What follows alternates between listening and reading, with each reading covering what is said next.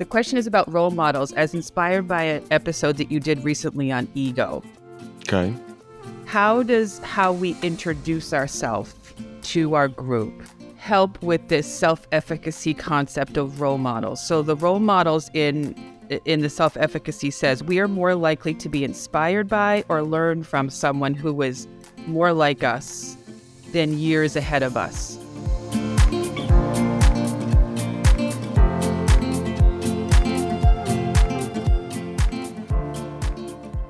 So an athletic comparison to that would be like, I am more likely to try running for the first time from watching my sister, who was 2 years older than me, than from watching Allison Felix win a gold medal. So if you take that concept, Phil, how do you introduce yourself to groups knowing that you want to sort of be an accessible role model, not an Allison Felix gold medal winner of a role model? That's a great question. I also think that those kind of people, they seem far too out of normal people's reach, right? Like you could never, ever imagine being in that role. I think it's the problem with people saying, like, I've been doing this for 40 years. I've always struggled with how is anyone ever supposed to be able to meet that gap unless they've done that, right? Like it's not an achievable. It's not if I study more, then I'll have done it for 40 years. No, it's not. It's an impossible thing. It's an impossible task or goal to meet. So whenever anyone says that, I don't know how I'm supposed to respond to that other than, okay, I guess I have to work for 39 more years if you're new. Like, it's unachievable. Exactly. So if you could magically like remove all the social norms about how we introduce ourselves as experts, and you could sort of write the script fresh for the first time, what do you really want your group to know about you? Or maybe you could answer it conversely if you wanted to, which is as a participant, what do you really want to know about your trainer / facilitator, barring any existing social norms? So I can think of like two specific examples where I feel like I've been doing this recently. So one, I often think that I have an advantage as the English trainer of High Five, that when I go to summer camps and they're an international staff, that I can 100% just say, look, I was exactly where you were, like, and I understand that stuff. So I think that from a summer camp perspective, having worked there for many years in the summer camp world industry, and then also being someone who came over on a J1 visa, that when they're international staff, I just feel like I can connect with them easier. So just on the basis of the fact that I was where they were at. So I tend to tell them. The same when I train at outdoor ed sites, or when I go to a site and I mentioned that I was a challenge course manager at one time. I was just recently at a school training, and the challenge course manager there was sort of suggested that it's like kind of annoying that they have to get up early or start early to set up the course. And I was just kind of relating to that because I definitely have done that before as myself. So I think that's helpful. But something I've been doing recently, actually at a conference in Canada, I mentioned this more explicitly, I think, than I've mentioned it in the past. And I kind of got a lot of head nods and people agreeing when I just announced to the group early on in my play note that I have social anxiety. I think that me mentioning that sort of eliminates the feeling that this person can talk in front of people very confidently and without any concern. And yet, like 10 minutes prior to me presenting, I'm like sweating and feeling like I could throw up. So I think that I've been more honest about my anxiety. And I think since I've been doing that, that's also made it easier for people to come and ask me questions about stuff. And there's less of a hierarchy of values in the training that way. And that to me is an example of like appropriate personal disclosure, right? That like if there's something about yourself that you think your audience could relate to be honest, like don't fabricate it, but so share that. And you know, it's interesting. You and I, when we did our pre-conference this year that's inspired so many conversations, we started that day by saying, breaking the script of any kind of introductions, what do you really want to know about us? And I think it's hard to break that script because we are so ingrained that we want to know, how long have you been doing this? What are your accomplishments?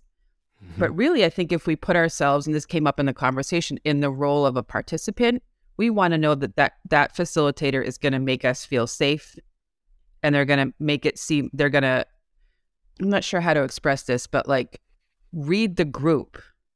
You know Mhm. what I mean? Like Mhm. how much distance goes between the group and the facilitator when the whole group knows that it's boring or that you're tired and the facilitator is not responding to it. Like those kind of, like, can this facilitator connect with us in a way that makes me feel safe? And I think that sense of safety supersedes any, like, do they actually know how to belay? Like, Yeah. have you ever had a participant express concern that you don't know how to belay? I No. don't think I have. And it's not because I read them my resume. You know what I Yeah. mean? Yeah. It's because we have been employed for a certain role, and there's a just a normal assumption of quality even before we need to prove it. I think this almost like flips the whole script on the fake it till you make it nonsense that I've never prescribed to, but Yeah. like, but I've also been fell foul of and actually felt like I had to. And also the whole thing about like proving expertise. I spent like the last like 9 years working at High Five trying to prove my expertise to the point now where I'm like, I don't know what to say, a waste of time, because I think that there's a benefit to it. But like all the anxiety I felt of having to try to prove it, and I'm getting more positive response from people when I just sort of say that I'm nervous. Whereas instead, I was trying to prove that I knew it all, and I didn't know it all. And Right. I had put so much energy into that because I partly think that there's this expectation of, well, you have to prove yourself, or you're going to go in there and you have to show that you've got all this expertise. But I think exactly what you said, it kind of separates you from them by That's doing right. so. By saying like I've done this for so long, then it becomes like it's interesting actually. The longer I've worked in this industry, probably the same for you. The longer I've worked in the industry, the less close to the actual participants I'm going to be. Right, like the gap between us in terms Right. of experience is getting bigger and bigger and bigger, and so therefore I'm not relating to them in the same way. And so we have to work better to try to relate to them rather than have the gap be formed. It's a weird thing. It is. In our internal meeting that we had last week about sort of the essence of a high five training, one of the things that we all agreed, I remember, that relates to this conversation is like, don't say more than you need to say or give more information than you need to give. And I think that that's true for introductions too, Mm-hmm. right? And if this recording ever makes it out of your computer and into the ears of other people, I think a really interesting question for folks to ask themselves that I would love to hear the answer to is, when you are a participant in a workshop, whether it's a college class or adventure setting, whatever, what do you really need to know about your instructor to feel safe? And that sense of going back to the initial prompt about the concept of self-efficacy, you're, like you said, the more we give our resume, the more I think it can plant the seed that, oh, this is impossible.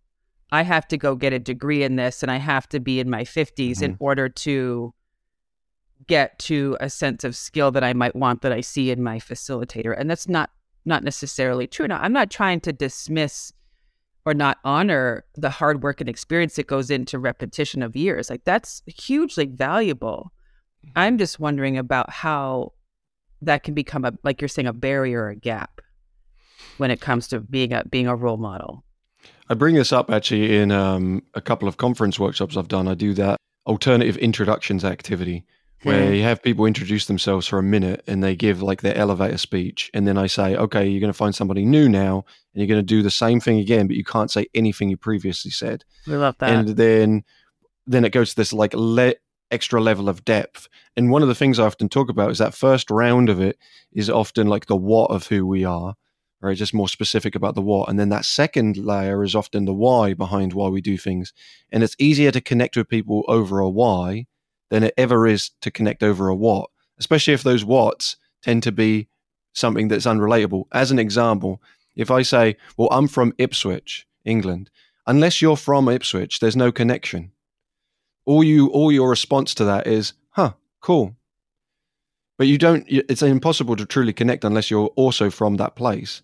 Whereas if I say I came to the States because I wanted to work with a different population as student, more people could relate to the idea of moving to a new location and wanting to work with students than they ever could to the original place that I worked in.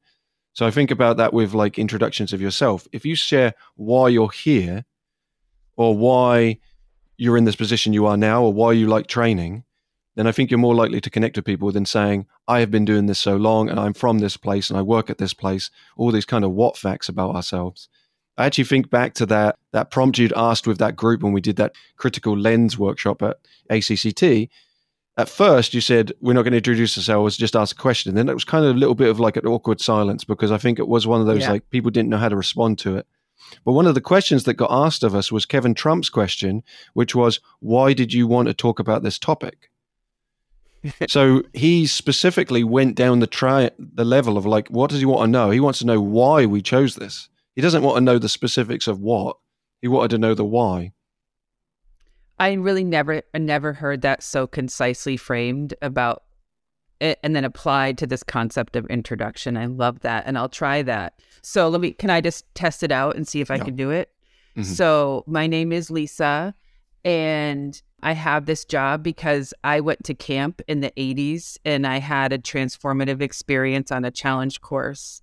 And I had an instructor who helped me understand that this could become my career. And I'm lucky enough to have had that come true. That's a why introduction. Yeah, a why introduction. Versus a what introduction is, my name is Lisa. I'm from Massachusetts. I'm a senior trainer at High Five. And I've been doing this for blah, blah, blah. I think that there's something very specific to that. Because I just don't think that people can connect with the what's. Because all our paths are going to be somewhat different anyway. And I've experienced that with interviewing everyone. There's no set relationship between the things that the way I've come into the field and someone else has, other than the why of it. We all share that same why, but we don't share the same what. I love that. That's a great framing. Very cool. I think that's what I wanted to know. Thank you, Phil. All right. Thanks, Lisa. Thanks for listening to Vertical Playcast. And then what about, thanks for listening to High Five's podcast? Can you do it? Okay, try. Thanks for giving Oscar Pasta Guy.